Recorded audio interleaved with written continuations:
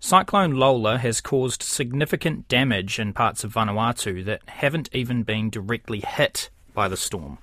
The Category 3 storm reached the northern islands in Vanuatu when it was a Category 5 and 4 cyclone, with gusts reaching 320 kilometres per hour. The first images of the damage have come in from Torba province in the north. 3 large trees have been toppled over, homes have lost corrugated iron roofs, while other homes are covered in vegetation. The cyclone is now on track to hit directly with Malekula Island, with gusts reaching about 200 kilometres per hour. I spoke to the chief of UNICEF's Vanuatu field office, Eric Durpaire, from the Vanuatu capital Port Vila a short time ago. He says there is wind and rain there, but it's nothing compared with what the islands in the path of the storm are experiencing. We have seen the trajectory now of the cyclone. I mean, the cyclone is still at category between 3 and 4 now, and it's just crossed Malekula, but it has passed at category 4 through Pentecost, Tambrim, and also part of Malekula. And I mean, what it's important to mention is that this area, particularly Ambrim and Pentecost, have been also damaged by the twin cyclone 8 months ago and were highly damaged by the TC Harold 3 years ago.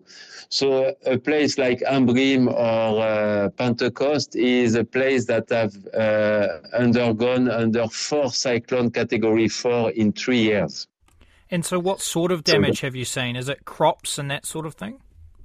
We didn't see it. It's just we cannot go in this area now.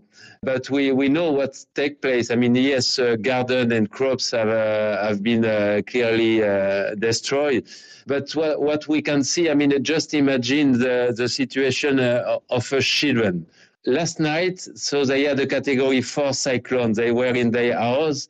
And most probably among them, a big number of their house that have been totally or partially damaged. So that's very, very scary. They are a terrifying night. And during the night, when their houses have been probably damaged, they had to seek refuge in an evacuation center, like, for instance, a school or a church or a government building that are stronger. And now that's the morning, and probably what they are witnessing is still a lot of wind, but massive destruction, no anymore access to water. Water is contaminated. Food, garden have been destroyed.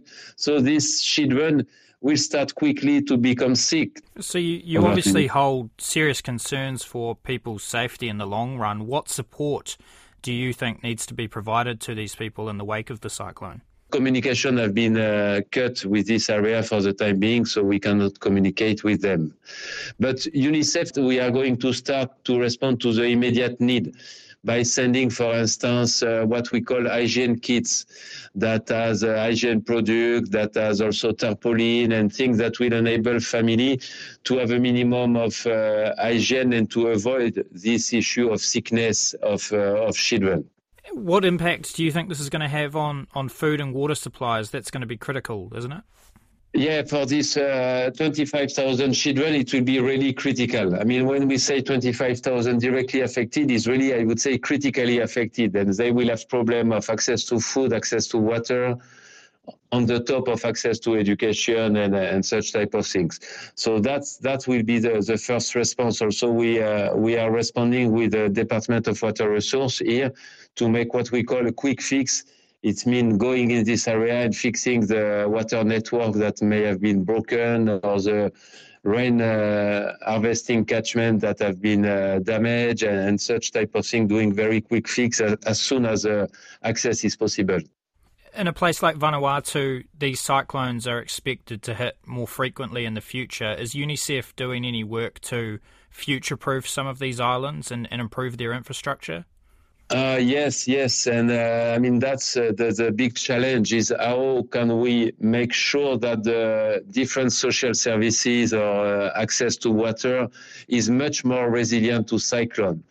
But it's also an issue on the repetition of it, the increasing frequency, and that really make the life of these children very difficult when they have repeated sickness and they have really challenged to properly grow in terms of physical development and cognitive development. And also one important point is that this cyclone is even before the cyclone season. So what we can somehow, unfortunately, expect is to have a very difficult season. That's I don't have a crystal ball, but starting like that, that's quite rare, and I'm very worrying for the remaining part of the season, and that probably will not be our only emergency response during this season. It may have much more. That's UNICEF's Eric Durpaire speaking from Port Vila.